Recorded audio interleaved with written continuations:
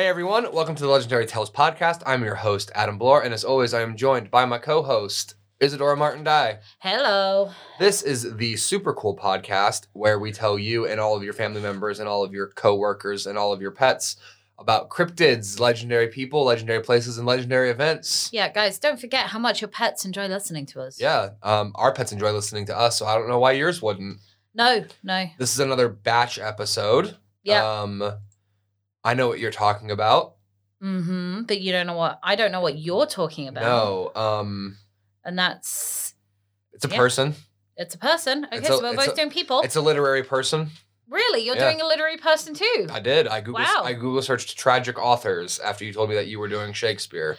Wait, aren't we supposed to be doing a more positive episode today? Yeah, but this one was sort of interesting. This one had a because we felt like we bummed you out last week. This one had a mysterious death, so this one has some spy intrigue. So maybe not lighthearted, but a little bit. Mine's not lighthearted. Legends aren't really lighthearted affairs. No, they're not.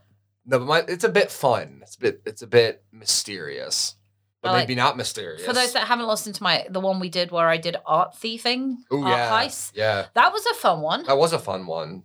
Maybe we should do more famous because now that Now, we mentioned every TV show we're watching, and now that we're binging White Collar, I think every time Neil Caffrey does something cool with a lockpick, I'm like, dang.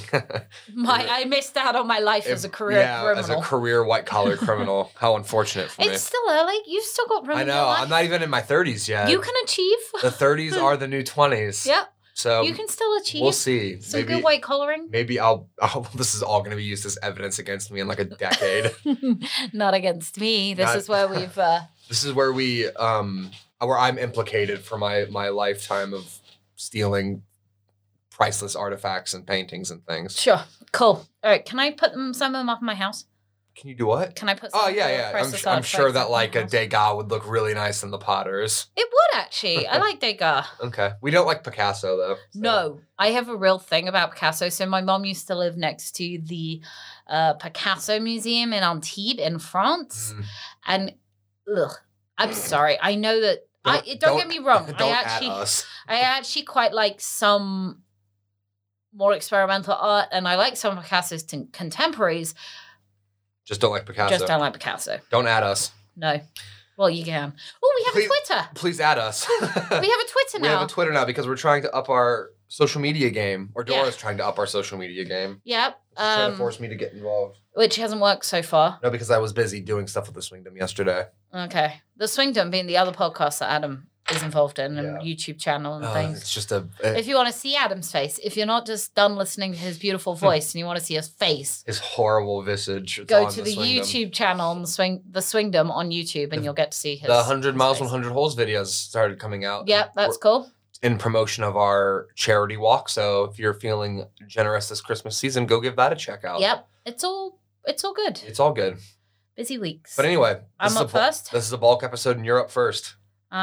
Okay. And guys, when we talk about bulk episodes, what we're doing is Adam's about to head off for Christmas. So we try and get them recorded in advance. Yes, try to. So that then if anything should happen or we can't get a hold of each other on Zoom or we're just busy enjoying our holidays, you guys still get content. Still get content, which is why sometimes you might find that the world is ever changing very quickly right now. And the reason why we tell you when it's a bulk episode is because we actually don't know what's going to have happened between now and 10 days when this episode is due to be released. So don't blame us if the world is more on fire or less on fire and we haven't mentioned it. I'm going to stop fiddling with that now. Adam cannot keep his hands still ever. I need a fidget spinner. Okay, so I'm doing Shakespeare. Cool. Well, I'm not really doing Shakespeare. I'm doing... Kevin Bacon? Not Kevin Bacon. Francis Bacon? Yeah, I'm going to do Kevin Bacon. Kevin Bacon, the famous... I'm going to do... Did William Shakespeare actually write his own stuff? Okay.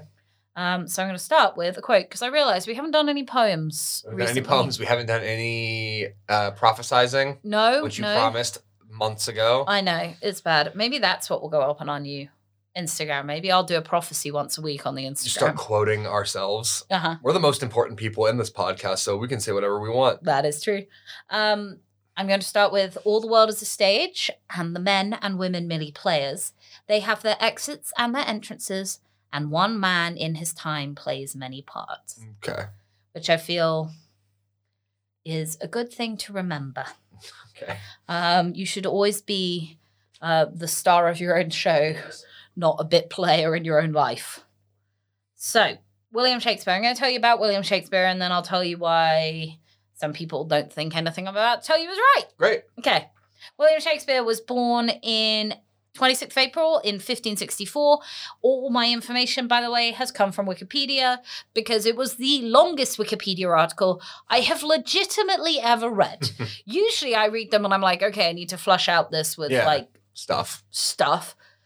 This was just, I mean, I went down like 2 Wikipedia link rabbit holes and I was reading for hours. So okay, cool. All Wikipedia. I actually had my research done before Isadora this week, so... He did. Which is, I think, a history first in terms of our podcast. Yeah. So this is going to go up with a special gold star for me. Yeah, Adam for once did his homework. So he is widely regarded as the greatest writer in the English language. Which Dora is well known for butchering. And he is often known as England's national poet and the Bard of Avon. Obviously, his plays have been translated into every major living language and are performed more often by any other playwright. So he's, the Mac Daddy of... Where's Avon? Stratford-upon-Avon is in Warwickshire. Okay. And at the age of 18, so he was born there, raised very sketchy amount of information about his early life. Mm-hmm. He was raised, they think he went to the local grammar school. His dad was a glove maker. That was a real profession. At the age of 18, he married Anne Hathaway. What? Yeah. Okay. Really? You didn't know that? No. Okay, yeah, he married Anne Hathaway. She was, I think, 5 years his senior. Some of this, by the way, is not just Wikipedia. This is own personal Elizabethan knowledge. Yeah. I think he was 5 years his senior. I do know she was knocked up when they got married, and that was why they got married. Salacious. Because he had his first child 6 months after the wedding. And they had to, do a whole load of things. They had to fast forward the marriage. There was some... Oh, yeah. Shotgun wedding. So they had their first child. Child was called Susanna. And then they had twins, Hamnet and Judith. Hamnet, not Hamlet. Okay. Just so everyone's aware. So, 1585 to 1592, it's referred to as the lost years of Shakespeare. And that is because... most of the information reported in these times would have been marriage certificates, children's births, and children's deaths. I believe Hamlet died early. I can't remember what off the top of my head. Anything. Something. It was the Elizabethan 16th century. Yeah. England. So he died of something. So there's those reports in the church of Shakespeare's life, but there's no... He doesn't really appear until... 1592. So that would have made him 38 years old. Is that correct math? I can't remember when you said he was born. 28 years old. 1564. 64 to 92. Is that 38 or 28 years? Adam's doing math for me. 28. Okay, so he basically disappeared between the ages of 18 and 28. Okay. So there's lots of different stories. Nicholas Rowe, who was Shakespeare's first biographer, recounted a Stratford legend that Shakespeare fled the town for London to escape prosecution for deer poaching in the estate of a local squire, whose name was Thomas Lucy, which seems like a weird amount of information, like a weirdly specific piece of information. He is, and then they say he also, proof of that is that he wrote a ballad about him later. Thomas Lucy. Yeah. Oh. Another 18th century story has Shakespeare starting his theatrical career minding the horses of theatre patrons in London. So he did live in London. So at some point very quickly it seems like he abandoned Anne Hathaway and moved to London. Okay. Not abandoned her. He still went back and he actually had a gorgeous, gorgeous house in Stratford-upon-Avon that she lived in. Okay. But he ran off to London and I think fairly just lived the life of a single man. So some have him being a country schoolmaster. That was a guy named John Aubrey. And other people think he was employed as by Alex Houghton of Lancashire, a Catholic landowner, because he named a William Shakeshaft in his will. Okay. also working as a schoolmaster or tutor. Was Shakespeare his surname? So, and actually this is something I'm dyslexic, as you guys probably know by my butchering of the English language and unable to read, inability to read. And I often tell my foster sisters, one of whom is also dyslexic, that Shakespeare would spell his own name incorrectly all the time. Okay. Or different ways all the time, which is part of what we're going to talk about. Yeah. But the point being is that Shakeshaft is actually a fairly common name at this point. Okay. And Shakespeare is, and a lot of the time it was actually with a hyphen in it, Shake-Spear. Mm-hmm.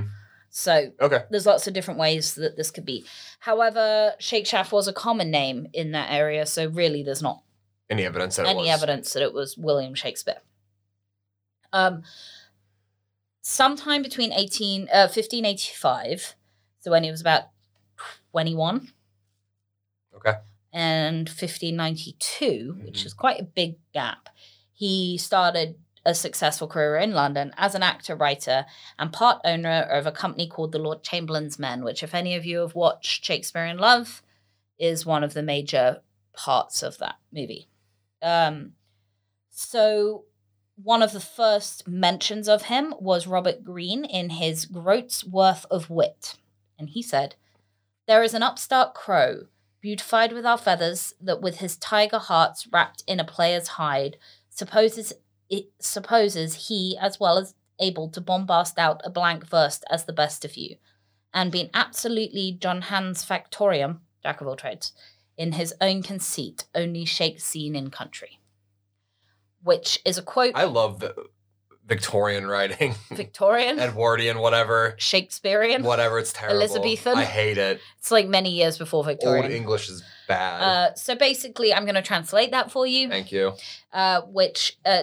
Shakespeare was often known as the Crow. Like, that was another monkey for him. Yeah. Moniker. Moniker. He's just monkeyer. Sorry. I wasn't even reading that. That was just my brain. Off the top of the dome. So that has a little bit of As You Like It in there, but also calling him a jack of all trades, and obviously referring to Shakespeare himself. Yeah. Shakespeare. Okay, so that was the first kind of real reference to him. He produced most of his known works between 1589 and 1613. His earlier plays were primarily comedies and histories, and they're regarded as some of the best works ever produced in these genres. Then he mostly tragedies until 1608. In the last phase of his life, he wrote tragic comedies and collaborated with other playwrights. Many of Shakespeare's plays were published in editions of varying quality and accuracy in his lifetime. However, in 1623, so this is a few years after he died, two fellow actors and friends of Shakespeare, John Hemmings and Henry Condell, published a more definitive work known as the First Folio. So that was published kind of like somewhere 5 to 8 years after his death, which was a collection of his dramatic works that included all but 2 of his plays. Okay. The volume had a poem in it by Ben Jonson, in which Jonson hailed Shakespeare in a now famous quote as "not of an age, but for all time." So he wasn't just writing for the Shakespearean age, he was everything. A writer forever. Yeah. He died in 1616 at the age of 52. He died within a month of signing his will, which is where he describes himself as being in perfect health. No one really describes how or why he died, because he did die. It seems like he retired a few years before that officially, although no one, I think, at that point retired properly. Right, because no one had that kind of money. Luxury. But he seemed to be in fairly good health. Okay. There's no accounts of him being sick. And no one seems to know why he died. But half a century later, the vicar of Stratford, John Ward, wrote in his notebook, "Shakespeare, Drayton, and Ben Jonson had a merry meeting, and it seems drank too hard, for Shakespeare died of a fever there contracted." Okay. Which... He died because he got too drunk? Yeah, apparently. And actually, one of the guys that he was supposed to have been drinking with said, "We wondered, Shakespeare, that thou went'st too soon from the world's stage to the grave's tiring room." So it seems like he died he pretty much got sick and died pretty quickly. Okay, so that's Shakespeare in a nutshell, his life. Now we're going to talk about a movement, and the movement is called anti-Stratfordarianisms, which is basically people that believe that Shakespeare wasn't... It's not that they don't believe that Shakespeare existed. Oh, my God. Well, they believe that William Shakespeare existed. Yeah. And they believe that the person who wrote all of Shakespeare's poems was basically a person. Well, yes. They don't necessarily believe that the William Shakespeare from Stratford is the person that wrote Shakespeare's plays. Okay. Does that make sense? Yeah. Not a difficult distinction, guys. I'm hoping you followed along with me. The core of the argument is that the Shakespeare canon, we'll just go with, I'm going to call it the Shakespeare canon when I'm not talking about Shakespeare. Does that make sense? So Shakespeare's canon of works. I'm now going to separate the works out from the man. Okay, that's what I was getting at. Yes. So we're going to put the man aside and just talk about the works. Okay. They exhibit broad learning, knowledge of foreign languages, geography, a familiarity with Elizabethan and Jacobean court and politics, law, and they're basically, the major argument is no one but a highly educated individual or court insider could have written it. And there's no instance of Shakespeare having that kind of education. Okay. There's records of his baptism, marriage, death, tax records, lawsuits, real estate transactions. There's no doubt that he was a wealthy man. He was buying big houses, but there's no document that ever attests that he had received any education or particularly bought any books. Okay. Is there a lot of evidence for people in that time period buying a lot of books? I mean, there's some fairly decent libraries built at that point, and they would have kept pretty good accounts. I've read this is a weird brag, I've read a lot of Elizabethan household accounts. What a brag. I know. What a brag, yeah. And I'm very jealous that you've done that. I know. But in my history degree, that was I looked at consumption, particularly, not like consumption, the thing where you cough and die, but like consumption. Yeah. Like consumption as to how you bought stuff, like literally materialistic stuff. And actually, yes, there can be quite a lot of evidence in household accounts of like... I mean, yeah, like libraries would exist, but I didn't think that like people were hanging on to the receipts for all of the books that they bought. They accounted for a lot of stuff, and books weren't cheap. It's not like you could pop down the secondhand bookstore and pick one up for £1. These were, So there seems to be a big gap here between what Shakespeare was recorded as owning and doing and the works that came out of the nom de plume of Shakespeare. These are some of the people that believe what I am going to tell you over the next few minutes. Oh, God. No, it's some big names. Walt Whitman, Mark Twain, Helen Keller, Henry James, Sigmund Freud, John Paul Stevens, Prince Philip, Duke of Edinburgh, and Charlie Chaplin have all... No one after 1920, I'm noticing. Prince Philip. Oh, Prince Philip, yeah. Well, to be fair, Prince Philip's... Just shunt that somewhere else. I mean, I love him, don't get me wrong, but like, he's not the person you want endorsing your theory necessarily. So let's go with it. So John Shakespeare, his father was a glove maker and town official. When he married Shakespeare's mother, Mary Arden, they both signed their names with a mark, and no other examples of them being able to write are existing. Okay. So this, guys, I'm going to give you all the arguments for why Shakespeare did not write his play. Okay. So this is often used as an indication that Shakespeare was actually brought up in an illiterate household. There is also no evidence that Shakespeare's two daughters were literate. There are 2 signatures by Susanna that appear to have been drawn instead of written, which I hadn't thought about it until I read that comment, which is kind of an interesting... Yeah. You can learn to draw your signature without learning how to write your signature. And his other daughter, Judith, signed a legal document just with her mark. And basically, this idea that if his parents were illiterate and his kids were illiterate, how much... Did he actually know how to write? How much did he even know how to write? Yeah. And why would he have let his daughters grow up illiterate if he was the greatest player? No, I'm not going to go into the counter-argument. The counter-argument to that is he wasn't exactly a hands-on father. Right. He did he did run off to London. Disappear off to London. As you do. And women weren't exactly needing to know how to read or write. Yeah. So he has the Shakespeare canon has an extensive vocabulary. The author's vocabulary is calculated to be between 7,500 and 29,000 words. That's a big gap. Well, yeah, okay, but it's still a lot of words that they knew. Again, he didn't seem to have much education or much reading. Because obviously you can be very educated without having to have gone to school, but usually you need books.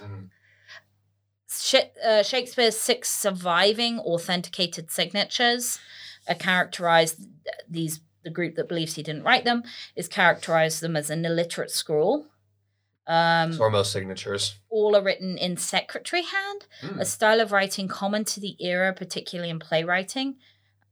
So, but they don't show necessarily great education. Okay. They say that nothing in the documentary record explicitly identifies Shakespeare as a writer. The evidence instead, this is again coming back to this, like, what did he buy? What did he do? The evidence instead supports a career as a businessman, real estate investor, and any prominence he may have had in the London theatrical world. I'm assuming that we're going to get to the point where his name has somehow become associated with these, or is it that his name is on the works? Yeah, but that where he would have either stolen them or paid someone to do it? We're getting there. Okay. No, if anything, I think the idea would have been that he was paid by someone to be the front. Put his name on them. Okay. He was probably more into money lending, trading in theatrical properties, acting. He was definitely an actor. So there's that. His will is mundane, unpoetic, and makes no mention of personal papers. It's a will. But it doesn't mention his books, poems, manuscripts. Okay. Again, expensive books. Books. Yeah. Nothing like that's mentioned in there. He, we'll get back to the thing. He does actually gift some money to the 2 actors we mentioned earlier that were his, like, best friends. The ones he was drinking with when he died. Yeah. To buy more. No, the ones that wrote the first folio. Okay. To buy mourning rings. Okay. I guess that was a thing. M-O-U-R, right? Yeah, M-O-U-R. Yeah. Like death rings. Yeah. That's weird. But it was apparently written into, it's apparently a normal thing, but it was also a handwritten after, they were all handwritten. I don't know why I said off on, like in the margins. Yeah. Like an afterthought. Also. Why is that evidence for him not being well educated, or is it just a note on what his will looked like? Just a note on the fact that there was no books in there, and that if he had produced all these very well-known plays, surely there would be manuscripts of them that he would have bequeathed to somebody. Yeah. Like, where were his papers? And actually, I will say that that's one of my biggest... I actually have been interested in this for a really long time. Yeah. I've definitely heard of it. I haven't heard all of the details of... Yeah. There are no what you would call original Shakespeare manuscripts. Not a single one. As far as I know, and please, someone prove me wrong. Yeah. As far as I'm aware, no. Not that would prove that he had written them. Even if they had got them. Yeah. And also not that... I mean, once, I don't know why it's assuming that he would have kept drafts. Obviously, there are manuscripts from his period because there were plays that were being performed and show notes and all say the word Shakespeare. But I guess the original ones where he crossed out words and... Right, yeah. Those don't exist anymore. They haven't got them. Okay. So there was no major public mourning of his death. Okay. Which, if he was a well-known playwright... You think there would be. You would think there would be. But my argument on that is that he was a well-known playwright, whether they believe he wrote the plays or not. Yeah.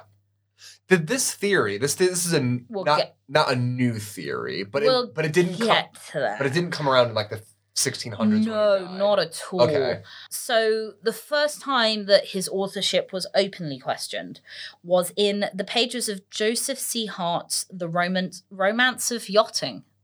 What? In 1848. Okay. Why don't we have 1,800 copies of that book? I don't. The Romance of Yachting. I want to fill this room with copies of The Romance of Yachting. He argues that the plays contained evidence that many different authors had worked on them. Okay. 4 years later, Dr. Robert W. Jameson anonymously published a book called Who Wrote Shakespeare in the Chambers Edinburgh Journal expressing similar views.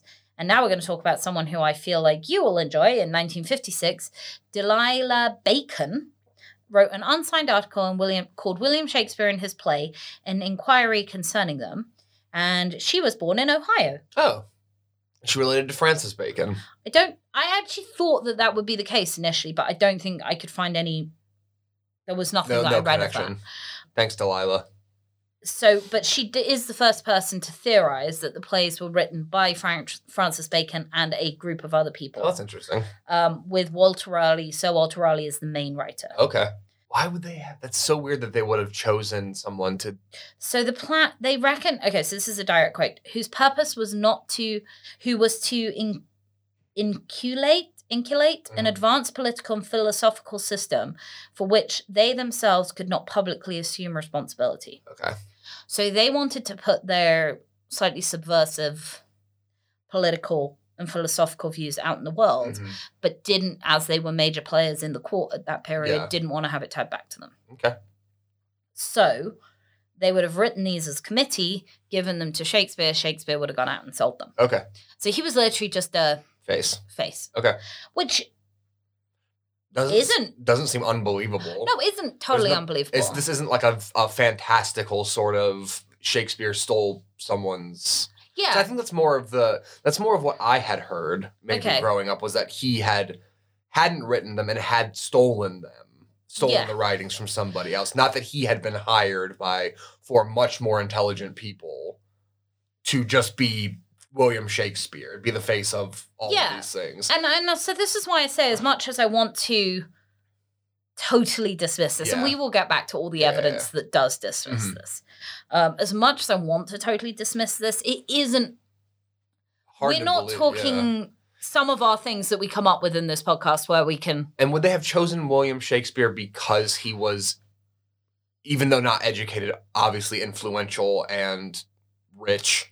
And slightly powerful, so he wouldn't have been able, like, if these had been, I guess, truly harmful things that had been written about, he couldn't have been easily pushed aside. Scrubbed away. He was influential, but I think that he wasn't very influential. Okay. His family was well off enough. It was probably more just luck that they chose William Shakespeare. Okay. If we take this idea that in his lost years, he started acting basically as a valet for their horses. Yeah. He would have just met people. And then he started acting on the stage, and he just was probably part of the scene.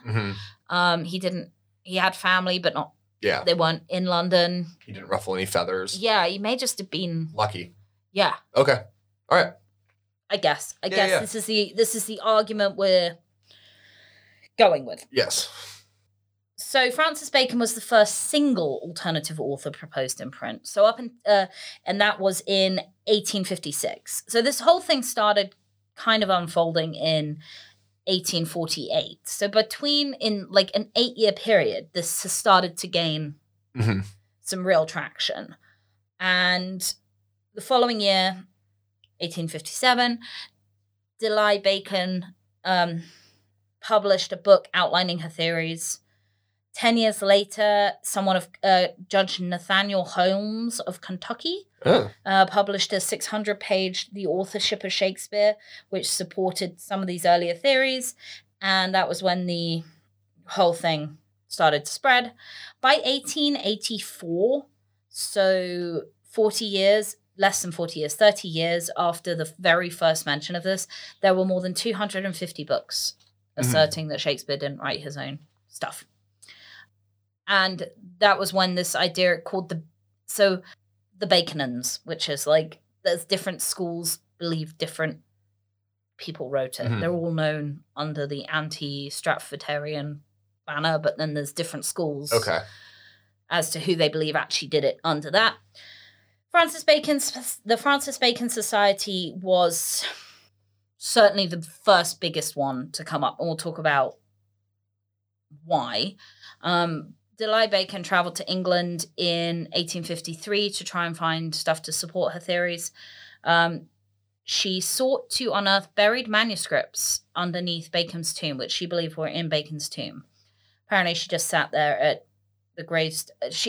She believed that she had deciphered instructions in Bacon's letters to look beneath Shakespeare's Stratford gravestone for papers that would prove the works were Bacon's. But after spending several nights in the chancel trying to summon the requisite courage, she left without pulling up the stone slab. Like desecrating a grave to turn you off of your investigative journalism. Okay, so here's the arguments for why Bacon is the author. There's a great number of legal allusions in the Shakespeare canon, and he was the Queen's Counsel, became the Queen's Counsel in 1596 and was appointed Attorney General in 1613. He also paid for and helped write speeches for a number of entertainments, including masked dumb shows. I don't know what dumb shows are, although he is never known to have actually authored a play. So he was paid to write a lot. He only has one verse that was actually attributed to him. He was very knowledgeable about ciphers, and many people suspect he'd left his signature encrypted in the Shakespeare canon. So a lot of people went through them ad infinitum, which is why this was such a long article to read. It sparked a whole cipher craze, and as far as I can tell, the one that seemed to have most legitimacy, is that the Latin word, and I will never, ever, no, even you wouldn't be able to pronounce Latin is worthless. This. Onophoricalibus. Great, yep. Seriously, that's the word. That's not even a word. All right, see how Adam does with that word. Honorific. That's the way I want to say that. Yeah. Honorificabilitudinitatis. I think with Latin, if you just mumble and then do the ibis or the obus, you're good. Yeah, okay, cool.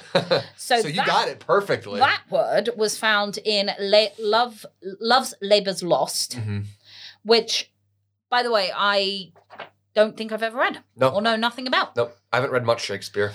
Which can be read as an anagram, which would be Hi Ludi F Baconus Nati Turti Orbi. Is it not an actual Latin word? It apparently is a Latin word. Okay. These plays, the offspring of F. Bacon, are preserved for the world, is what that translates as. Feels like you could have picked any word and been like, it's an anagram. Well, that's what I'm saying. Apparently Bacon was very intelligent when it came to ciphers. Yeah. So that's not unreasonable. It just seems grasping. Yes. Okay. So since the early 1920s, the leading alternative authorship candidate. So Bacon was the first one, but not actually the one that people have most belief in. Right. Is the 17th Earl of Oxford. He followed his grandfather and father in sponsoring companies of actors, and he patronized a company of musicians and one tumbler. He was an important courtier poet, praised as such, and as a playwright, playwrights included him as one of the best for comedy honors. He was good at writing. So he was noted for his literary and theatre patronage. Between 1564 and 1599, 33 works were dedicated to him, and he actually bought the sublease for the Blackfriars Theatre, which was one of the big theatres at the time. So he was definitely a prominent member of that community, and he would have known Shakespeare. I mean, there's no way that they wouldn't have had some form of relationship. But they believe that he was one of the most prominent, generally, they believe he was one of the most prominent suppressed or anonymous writers of the day. His family connections, including being the patrons of the person who did Shakespeare's first folio, and his relationship with Queen Elizabeth I, the Earl of Southampton, his knowledge of court life, his private tutors, education, and wide-ranging travels through most of the locations of Shakespeare's plays in France and Italy. By the way, Shakespeare didn't travel. So, and a lot of his plays were set other way. So, basically, if you tie up his biography and the events in Shakespeare's plays, sonnets and poems, there is actually perceived parallels of language, idiom, and thought between Oxford's letters that he was writing at the time and the Shakespeare works that were coming out at the time. And his Bible had numerous marked passages that appear in some form in Shakespeare's play. So J. Thomas Looney Tune, his name was just Looney, an English school teacher, was one of the first people to lay out all of this. He used Hamlet specifically to show how closely, I guess, the life of the two not the life of the two, the writings of Shakespeare's canon and Oxford's lives intertwined. Mm-hmm. And now Oxford's become one of the major people that they think. And really because they felt like he couldn't take credit for writing plays for the public stage, because being a playwright was still a very lewd is the wrong wording. It wasn't considered, it was a job that other people did. You went to see the plays. Yes. You could write speeches and poetry. Uh-huh. But actually playwriting was considered a subsection of culture that perhaps if you were the Earl of Oxford, you wouldn't want to be involved You didn't want to be attributed to. Yeah. There's another one that he was also Queen Elizabeth's lover. So she didn't want him involved. Oxfordorians, who is the people that believe in him, said that there's some sonnets published in 1609 during Shakespeare's time, and the dedication is to a great playwright. And the way that the dedication is phrased makes it sound like the playwright is dead. Okay. So it implies that the author was dead, and Oxford died in 1604. And actually that's when the year of most of Shakespeare's new plays dried up. Mm-hmm. But to get there totally, you have to actually slightly revise the dates that Shakespeare was writing or that the plays were released. So it's not an exact correlation. Right. But there was a book released in 2004 by a guy named Simonton, who said, if the Earl of Oxford wrote these plays, then he not only displays minimal stylistic development over the course of his career, but he also wrote in monastic isolation from the key events of his day. Yes. So they were saying that if he was so involved in politics and stuff, that we would have heard a lot. He couldn't have helped but write something more contemporary than what Shakespeare was writing, who they seem to think that most of what Shakespeare canon comes is from history books and school books. Okay.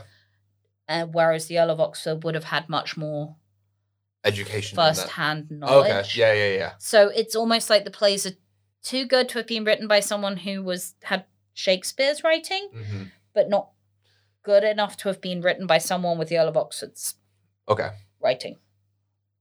Christopher Marlowe, if anyone has seen Shakespeare in Love, he's the main Shakespeare antagonist in Shakespeare in Love for that reason, as far as I can tell, no one believes that Marlowe didn't write his works, so he's one of the greatest playwrights and contemporaries of Shakespeare. He was born into the same social class as Shakespeare. His father was a cobbler. He was older by 2 years, but he spent 6.5 years at Cambridge University. He pioneered the use of blank verse in in Elizabethan drama, and his works are widely accepted as having greatly influenced those of Shakespeare. He started publishing earlier than Shakespeare. He died in 1593. I believe he got stabbed in a duel. Okay. That wasn't in here, but that's in your brain somewhere. In my brain somewhere. But they believe that he faked his death. Oh, cool. To allow him to escape the trial and most certain execution of the charges of subversive atheism. Ooh, no, you don't want that. No. So when Marlowe faked his death, they think that Shakespeare was chosen as being his frontman again. So this is the idea that Marlowe was writing in hiding. And giving his writings to Shakespeare. And Shakespeare was the one that was going out and doing them because there's many stylistic similarities between the works of Marlowe and Shakespeare. But the other side of that is Shakespeare was probably reading Marlowe's stuff. And just influenced by Marlowe. Yeah. Shakespeare's apparently first play, Venus and Adonis, was on sale 13 days after Marlowe's reported death. So, yeah. There's just so many, it's so long, and I've edited this down, and it's still so much information. Last one is William Stanley, the 6th Earl of Derby, who was proposed as a candidate in 1891 by James Greenstreet of British Archives. He financed 2 children's drama companies. Derby, not James Greenstreet. Right. Spent a lot of time at court. He was born 3 years before Shakespeare and died in 1642. So he was alive through the whole of Shakespeare's career and life. His name was William Stanley, so his initials were W.S. He often used to sign himself Will, which would understand why, if he did it, some of the sonnets refer to Will and are signed by Will, which doesn't really make sense if it was one of the others, except that if they were trying to put it out as Will be in the face, then that makes sense. Derby traveled a lot through Europe as well, visiting, again, specifically the places that Shakespeare wrote about. And actually at the time that he was writing. Okay. His wife was the maternal grandfather was William Cecil, who was thought by some critics to be the basis of Polonius in Hamlet, which I don't think means that anything. He named Derby's older brother, Fernando Stanley, joined the King's Men, so they probably knew each other, or at least was the King's Men another acting troupe? That was his acting troupe. So they would have known each other. So those are the main theories, but nearly everybody does agree that Shakespeare wrote his own plays. Oh, okay. Sorry. I know I just totally put you out there as one. I was really hoping that you were going to be like, well, and those are all great theories, but this is the one that actually proves that that Shakespeare didn't write anything. So one of the things is that Shakespeare's father actually got given a coat of arms for his glove making. Does that mean that the Queen was basically like, I like your gloves? Yes, but it happened after Shakespeare's plays started being published, so it was definitely probably something to do with the fact that Shakespeare had some influence. Doesn't H.P. Sauce also have a coat of arms? I mean, lots of plays. It wasn't. It's not like a... Yeah. So his father was still making gloves even after Shakespeare was famous. Yeah. Okay. So... And I guess, and so is the argument there that he got the coat of arms because Shakespeare was his son. Yeah. Okay. And so that proves that Shakespeare was influential. Yes. So now we're going to But wouldn't they have given him the coat of arms if they thought Shakespeare was writing them anyway? Well, and actually, this is one of the major points that comes up a lot in this argument of Shakespeare being the author of these things. Shakespeare being the front man versus Shakespeare being the author is really hard to separate. Okay. Because it would be really hard if J.K. Rowling turned around like next week and said, I didn't write Harry Potter, this person did. Yeah. You'd probably believe her. Yeah. If she said like they didn't want to come forward, they didn't want... Yeah. They didn't want the fame or whatever. So their family are very religious and Harry Potter's a wizard or whatever. Yeah. It's kind of hard without being able to actually say to Shakespeare, did you write these things? All these other people. I think it's always going to be... There's never not going to be an argument. No. Okay. I can't refute one way or the other totally, but let me give it a go. Yeah, let's do it. Okay. So Johnson Marlowe and John Marsden all had playwrights that no one's denouncing whether they wrote it or not. They all had quite similar backgrounds. They all had similar brushes with the law, and they were all friends. Okay. There's no real the point being is that it's not unheard of. He wasn't some street urchin that his father was fairly wealthy. Yeah. He lived in a fairly educated place. Mm-hmm. There's no reason to think that he didn't go to a fairly good school. Yeah. And was literate. Is there a lot of evidence of other playwrights going to grammar, like secondaries? Yeah, most of them would have gone to school. Yeah. A lot of them went on to university, but that doesn't necessarily mean that... Not everyone did. Not everybody did. And also I think all you've got to do is look around at people you know to know that going to university doesn't necessarily equal great writers. No. I went to university. I couldn't write a sentence. But I'm also quite an intelligent human being in the same way that, you didn't graduate university. Yeah. You can write a very good sentence. You can write a very average sentence. So I don't think that can be... You can't equate a university education with being William Shakespeare. And most of the arguments of this are known as argumente excellento, or argument from silence, which basically takes the absence of evidence to be evidence. Yeah. It's a logical fallacy. So there are 80 candidates that over the years have been identified as being the true author of Shakespeare. Of course. Which means that there's no real argument for any one of them. Right. Which is not the same as saying there is an argument that any one of them wrote it. Yeah. It's... Right. Because there are so many... So I might be saying this incorrectly, but I'm assuming that what that means is that there are so many... There are so many people who could have written it that almost points to none of them having written it.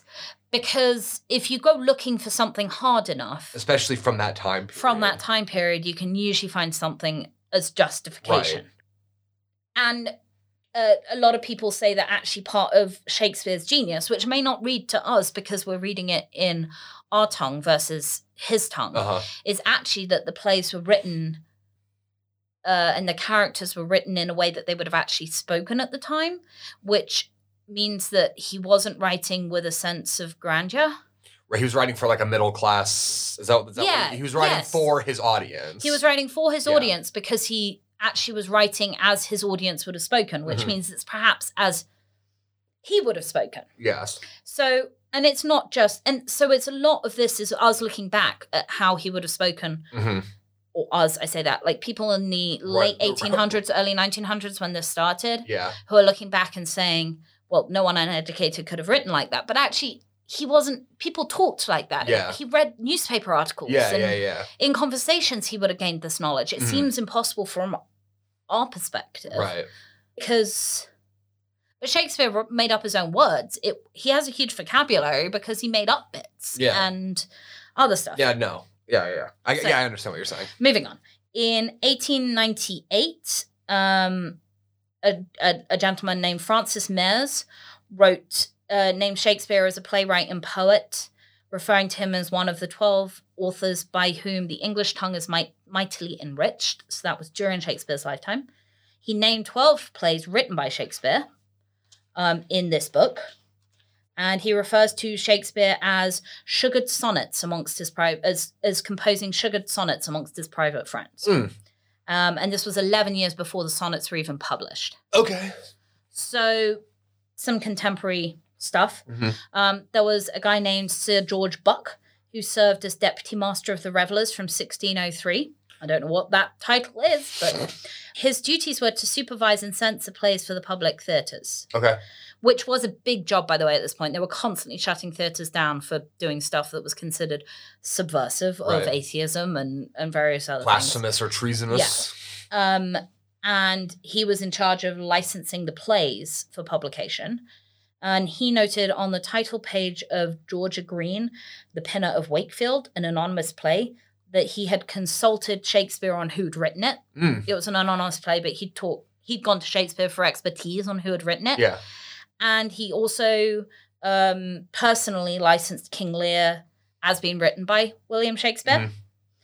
Someone who, the remains concerning Britannia by a guy named Camden, named Shakespeare as one of the most pregnant wits of the ages of our time. Well, pregnant wits? Yes. What an expression. Whom succeeded ages must justly admire. Ben Jonson, who came up a lot in this. He was the guy that was drinking with him before he died. One of the guys that got the rings. The morning rings. One of the guys that wrote the prologue for his folio. Knew him for about 10 years. I meant to ask this. A folio is just a collected work. Collected work of poems. And he wrote a lot about Shakespeare in his stuff, like letters and things like that. And then lastly, there was a guy named... Oh, no. So he also wrote... He criticized Shakespeare a lot in his letters, mistaking because he gave Bohemia a coast in The Winter's Tale, which lacks knowledge of geography. So that Bohemia, no coast, landlocked. No, but also it shows that Shakespeare didn't actually know all this stuff. He was just he didn't travel. No, blindly coasting around. And he criticizes Shakespeare for his casual approach to playwriting. Mm-hmm. He says, I love the man and do honor his memory as much as any. He was honest and of an open and free nature. He had an excellent fancy, brave notions, and gentle expressions. So he was a big fan. They were good friends, best friends. Some people think he may have been his lover. But he does openly say that Shakespeare got it wrong, that he wasn't a very good playwright in the sense of he wasn't very committed, but he was a nice man. Okay. Which isn't kind of things you'd say about someone who was a front. No. You'd think that he wouldn't have that many. You'd think you'd just shut up about it. Yeah. Yeah, exactly. They actually ran a computerized comparison with other playwrights of his period. Contemporaries. And although his vocabulary is large, it's perhaps only because his canon of surviving plays is much larger than any of his contemporaries. And so therefore he visits more settings, themes. Yeah. So he has more ability to use a larger vocabulary. Yeah. It's not that his contemporaries didn't have the same vocabulary as him. He wasn't particularly well spoken. It's just that there's not as much record of what they've written to be able to count up the 20-something thousand words and say that's how many words he knew. Okay. All right. So they also use computer, and this is where we're coming back to new stuff. They've started recently in 2010. They used computer programming to compare the works to 37 of the authors who had been proposed as Shakespeare's. I guess the other 43 were considered total bull. Yeah. And the test, and this in 2010, it's known as the Claremont Shakespeare Clinic. The test determined that Shakespeare's work shows consistent, countable, profit-fitting patterns, just suggesting he was a single individual, not a committee, and that he used fewer relative clauses and more hyphens, feminine endings, and run-on lines than most of the writers with whom he was compared. The results determined that none of the other tested claimants' work could have been written by Shakespeare, nor could Shakespeare have been written by them, eliminating all of the claimants whose known works were to have survived, including Oxford, Bacon, and Marlowe, as the true authors of the Shakespeare canon. Interesting. So, Science says no, Shakespeare did write it. Science says Shakespeare did write it. Although I think actually what science says is Bacon, Oxford, and Marlowe didn't write it. Yes. There is no evidence that Shakespeare wrote it, because how are you going to get evidence that Shakespeare wrote it? Exactly. You're only going to have evidence that you're only going to be able to compile evidence that it's not like there's going to be a photo or a video of him that writing. And even then, you could argue the other side of that, which is that he was faking it. He was faking it. He knew what to write in that paragraph, so he wrote it. Yeah. Handwriting examples. Well, there aren't many handwriting examples of Shakespeare. Right. I will say that to me is the biggest red flag. Is that there's not much. Yeah. People were writing letters all like the time. Crazy in this period. Yeah. I'm surprised that there's not more handwritten stuff by Shakespeare. So that even if they couldn't find the manuscripts, there was a way to confirm his language. His ability to use the English language. Yeah. Signed by him, but then you could always, of course, say that it was just faked. Yep. So my point being is I think Shakespeare wrote his plays. Okay. I don't know how I feel, because that was a roller coaster. Sorry. I took you on an intellectual adventure. Bamboozling. I don't know how I feel entirely. Yeah. But yeah, I know. Interesting. I know, and it was a long one, I'm sorry. So that was one of my longest tales I think I've ever told you. It was a long tale, and surely legendary. I do. I believe. I'm going to talk about somebody who I'd never heard of. Okay. I think I had heard of some of his books. Legendary in a few ways. Okay. I would say that he certainly earns that title, although maybe a bit under the radar for some people if you're not into slightly obscure French philosophy. So Albert Camus. Not like Shakespeare. Not like Shakespeare, no. But Dora told me she was going to do Shakespeare, and I got into a bit of a panic because I thought that she and Ben were going to be back from a walk a little bit earlier than they were going to be. And I was just going to do the Black Death because... basically, just do it. Just do the Black Death, even though we're in the middle of a global pandemic. And I said do something positive. Yeah. And so I Google searched tragic authors, and there were a lot of names on that list. Some of my favorite writers were on that list. My favorite writers tend to earn their legendary status in their horrible ends, with Hemingway and Faulkner. both basically just being terrible alcoholics, and although penning some of the best American literature. Technically, I think you could argue that Shakespeare's alcohol problem was what got him into trouble, too. Yeah, it's true. A lot of authors have a lot of problems. But I found a name on there, Albert Camus, who was a philosopher who I'd never heard of. Yeah. And I started digging into his life a little bit, and he had a bit of a strange end. And so I thought that was a bit... Let's do it. Interesting. So Albert Camus, Albert Camus, was a French philosopher, a Nobel Prize winner. Oh, okay. A political activist, and he died a strange death. And if that's your cup of tea, you might find this very interesting. He was born November 7th, 1913 in Mondovi, Algeria, when Algeria was still a province of France. Okay. To a working class family.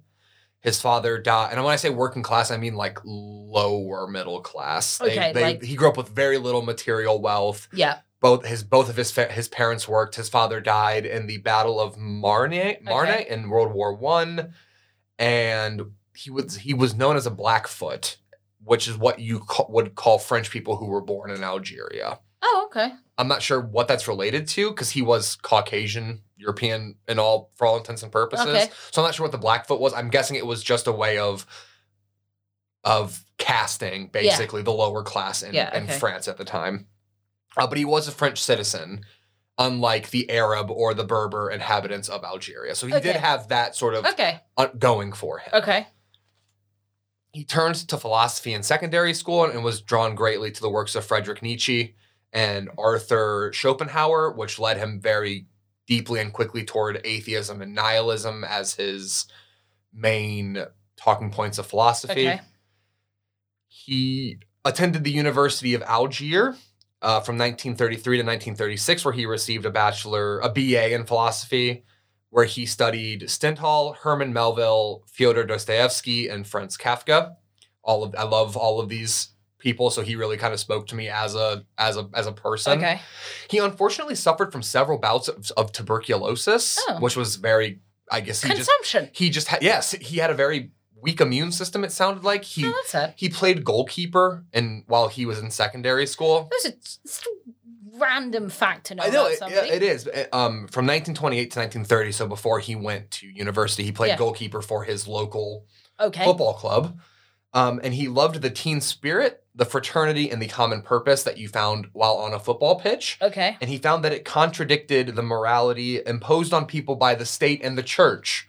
So football turned him into an atheist and a pessimist and an anti-authoritarian, which I thought was super all right, interesting. well, then that explains why we know that he played football, because obviously he would have talked about it. Yeah, and unfortunately the tuberculosis meant that he could no longer play once he went to university, and it also cut short his candidature for a career as a university tenured professor. Okay. Basically, once he graduated, he was up for a candidature at the same university, but unfortunately the tuberculosis meant he had to leave because he was sick. It wasn't uncommon in that period. No. Obviously, his political leanings, he was a left-leaning, what they called a prominent left-wing intellectual. He was the member of the Algerian Communist Party from 1934 to 1935, so while he was in his formative years at university. And he founded the Workers' Theatre, so he wrote, acted, and produced, much like Shakespeare, plays to working-class audiences because he wanted to give class. Like Shakespeare. He wanted to give class to the working class. He wanted to sort of elevate their culture. Yeah, he wanted to introduce some culture, I guess. Yeah. Okay. During World War II, he did enlist. Okay. But because of his tuberculosis, his constant bouts of tuberculosis wasn't allowed to serve. Okay. So he worked as an apprentice journalist at the Alger Republican, which was a left-leaning political newspaper. Criticized the living conditions of Algerian Muslims living in Kabylie. The right time to be, by the way, if you're going to be a communist at any point in history. During World War II is the right time to do that. He does come back, I say around, like he had some revelation, but he does end up criticizing the USSR and communism pretty heavily later on in his career. Okay. So it sounds like he totalitarian communism. Most people, he had a political change. He criticized heavily French colonial policy, which is what led to the living conditions of Muslims living in Algeria. And he what he did was he looked at it as a humanitarian, basically, instead of using because I guess people were looking at this as sort of like a pragmatic, living conditions are this way for a reason. He was like, well, we need to be able to criticize French colonial policy and say that we can work toward and fix these things. And some of the things that he found were that 40 and 160 children were unable to eat more than one meal a day. Women walking to receive grain handouts, because I think the French government was doing that. They were they were doing what is the word when a government rations? Yes, they were rationing grain handout, and women were freezing to death on the way back to their villages. Thousands of able-bodied people were living in these villages, but they didn't have jobs. They were forced to forage for inedible plants to supplement their poor diet, so they were getting sick because they were basically just eating pine needles and pine cones. And when they would try to sell anything for money, the local rangers would persecute them because they didn't have a vendor's license. Okay. So they were just unable to, their living conditions were atrocious. Yeah. And a lot of the things that he highlighted would lead to the Algerian Civil War in 1954 or whatever it was. He was quoted in his work, which all of his articles were eventually published in a book long after his death, I think. Okay. He said, "What can I possibly add to facts like these? Mark them well. Imagine the lives of hopelessness and desperation that lie behind them. If you find this normal, then say so. But if you find it repellent, take action. And if you find it unbelievable, then please go and see for yourself." So very politically active, very left-leaning. Yeah. Okay. And he was living in Paris when Germany invaded. So during the French occupation, he was living in Paris.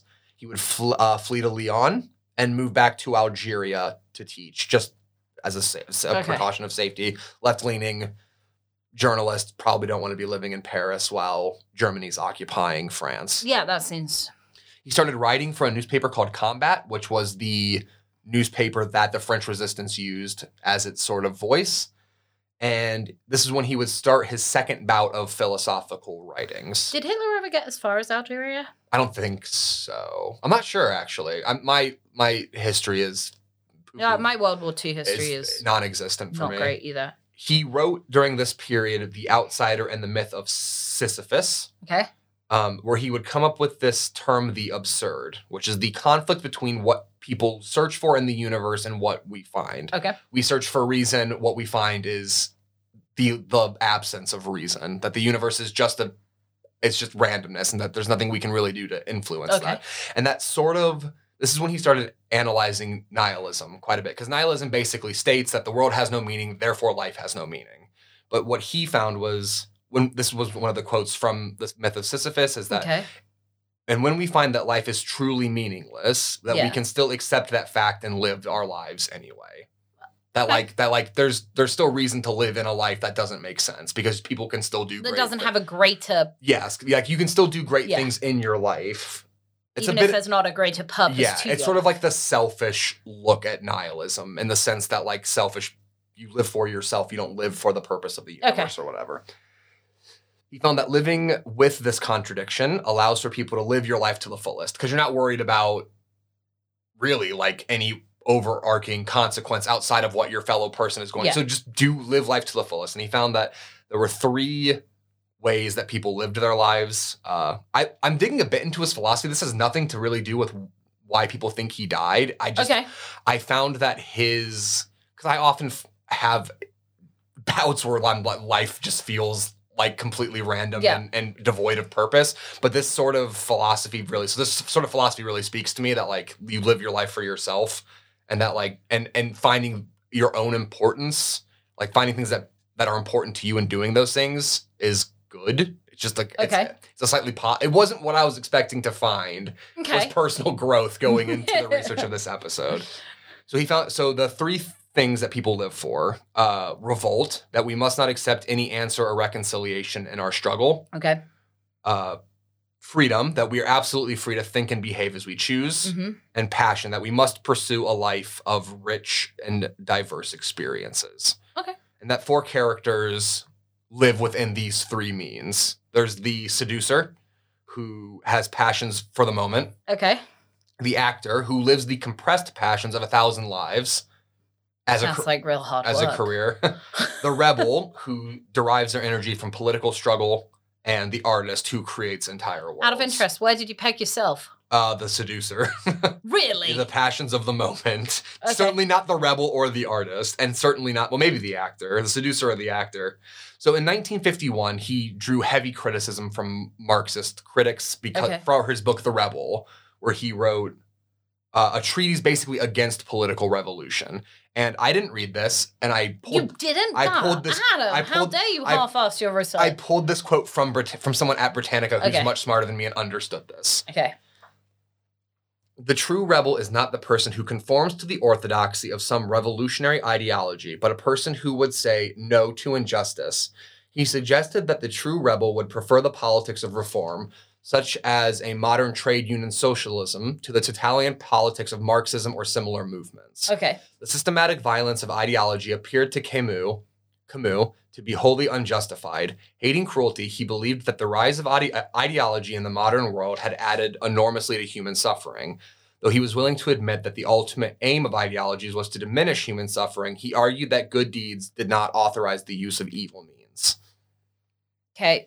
Beginning of that sounded like word salad, but towards the end I was on board. So Marxism, I believe, is described as the ideology of the road to hell is paved with good intentions. Okay. That the end is ultimate human equality. Yeah. But the policies that the Marxist government and the USSR was employing led to famine, poverty, and essentially a government that was lording over its people. Yeah. And he was not a fan of that. Good. He was what was described as an anarcho-syndicalist and a libertarian socialist. So that the individual is the most important thing, and we should respect the individual rights of all people, and that the government should basically step in where it needs to. Okay. It's not so. So the socialism thing, that social program, I get the socialism thing. That social program should exist. Yeah. Without stepping on the individual rights of everybody. I like this guy. I think he's England. Yes. I think he might have some issues with some things that the government does. I wouldn't know any of them because he's dead now, and he never spoke out against things because he was living in a time when Marxism was like prominent. There was such an extremisms at that point. Exactly. So and some people say that like he's a bit misguided because he was living in a time when the totalitarian extremes were Nazi Germany and the USSR. Yeah. But I think that like you can still absolutely use these points. Cool. Anyway. He's found a new fan. Yes. I might read some of his other stuff. Post World War II, he continued. What post world are we in now? 3? I don't know. Post 2020. Post World War II, he continued to criticize totalitarian communism, driving a wedge between himself and many of his contemporaries. He was a strong supporter of European integration. Okay.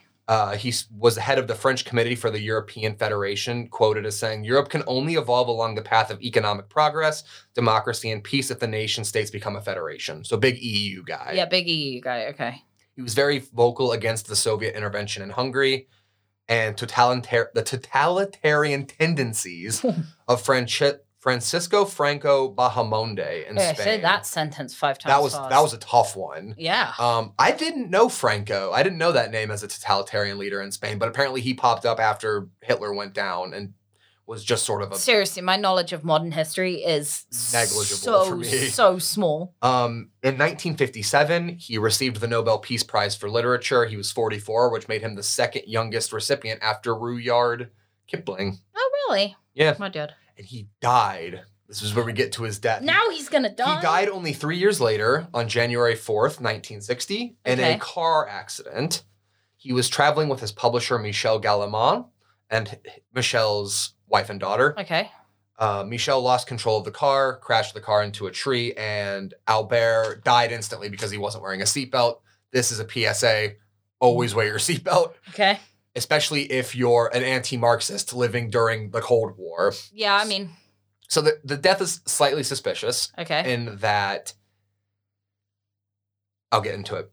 So people think that it might have been a KGB orchestrated death with the sign off from the French government, because the French government was doing a few totalitarian things. Okay.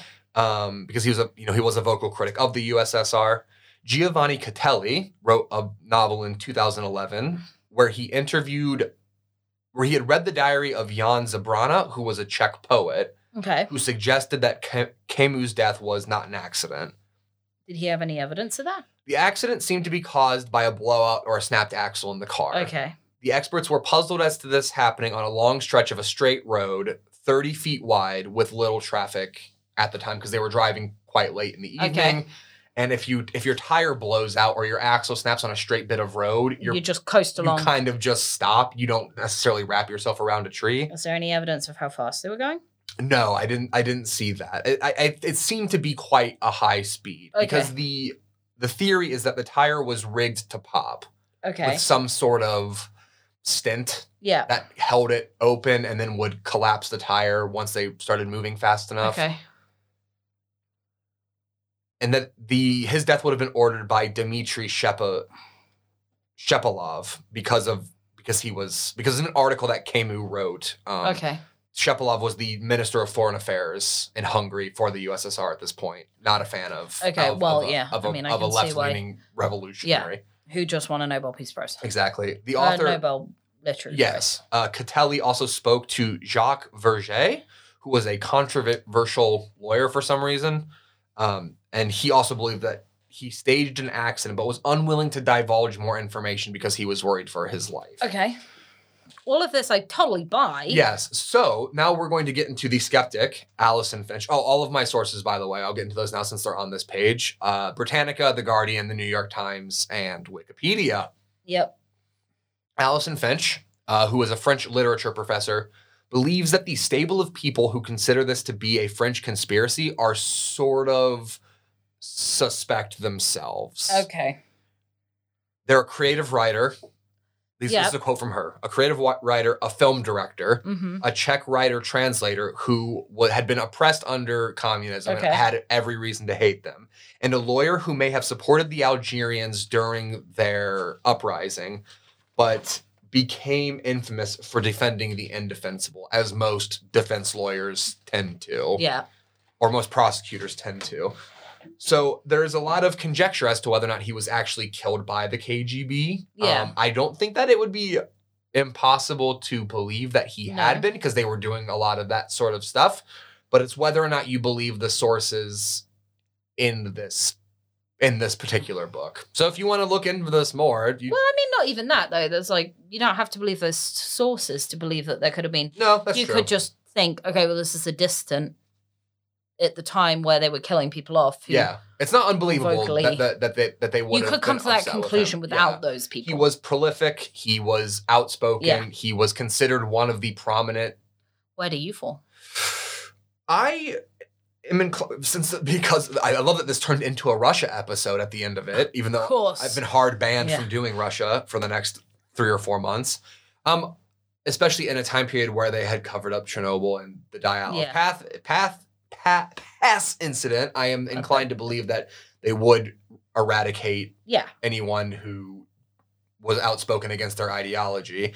There's no real hard evidence. The car, I don't think, showed any evidence of being tampered with. There might have been, the tire may have... And people do have car accidents. Yeah, the tire may have exploded in a very suspicious way, but that is circumstantial at best. Yeah. Yes, and like you said, people do have car accidents, but that's what they want you to think. So maybe they just pulled off the greatest. It's a bit like Shakespeare. Yeah, and there's no evidence really to suggest that... The absence of evidence is not evidence in itself. No. So let us know what you think. Well, we did, unintentionally, we did writers and authors. Yeah. And suspicious. Where we have very little, we don't know. No. We haven't usually we do come to fairly... concrete conclusions as to how we feel about stuff. But we're leaving this one open-ended. So all of you tell us how you think. Did Shakespeare write his plays? And was Albert Camus murdered? You let us know in the comments of our Instagram or tweet at us. My gut says yes and yes. Yeah, I'm inclined to believe that Albert was murdered. I don't think it's coincidence that you piss a whole lot of people off. No, especially an organization like the USSR. Yeah, I don't think it's coincidence that you very publicly piss a whole load of people off. And then die. In slightly fishy circumstances. Yeah. Anyway, next week's Christmas. Yeah, next week is Christmas. I'm talking about Krampus. I'm going to talk about Icelandic trolls. Cool. Those sort of tie together, actually, I think. I think they... Slightly. Yeah. I haven't got too deep into them yet. No, that's awesome. That'll be a really fun one, guys. So definitely tune in for that. Because I realized we haven't done anything about Iceland. No. No, I'm talking about the Alps, like the Hungarian, Bavarian... yeah.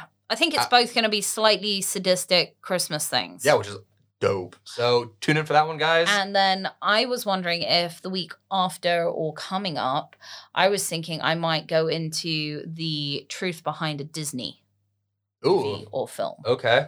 A corporation.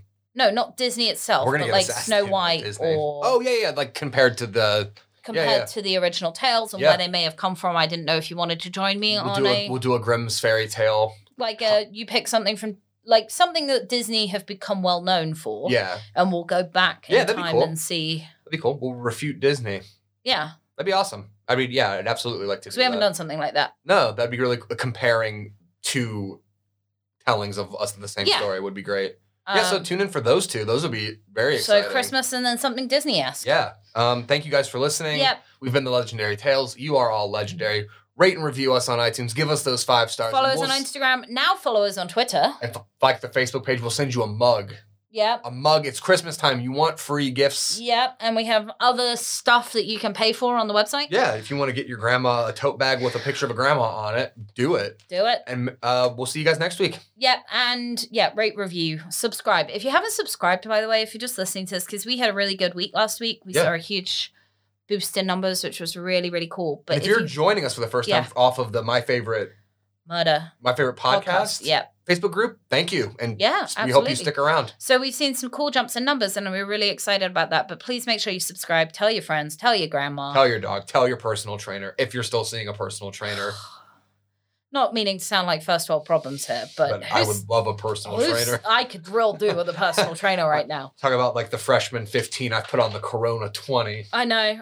I'm feeling like what I really need is a trainer to be like, get out of bed. Stop eating Whispers. Oh God, I do love a good whisper. All right. Okay, guys. Bye. Bye.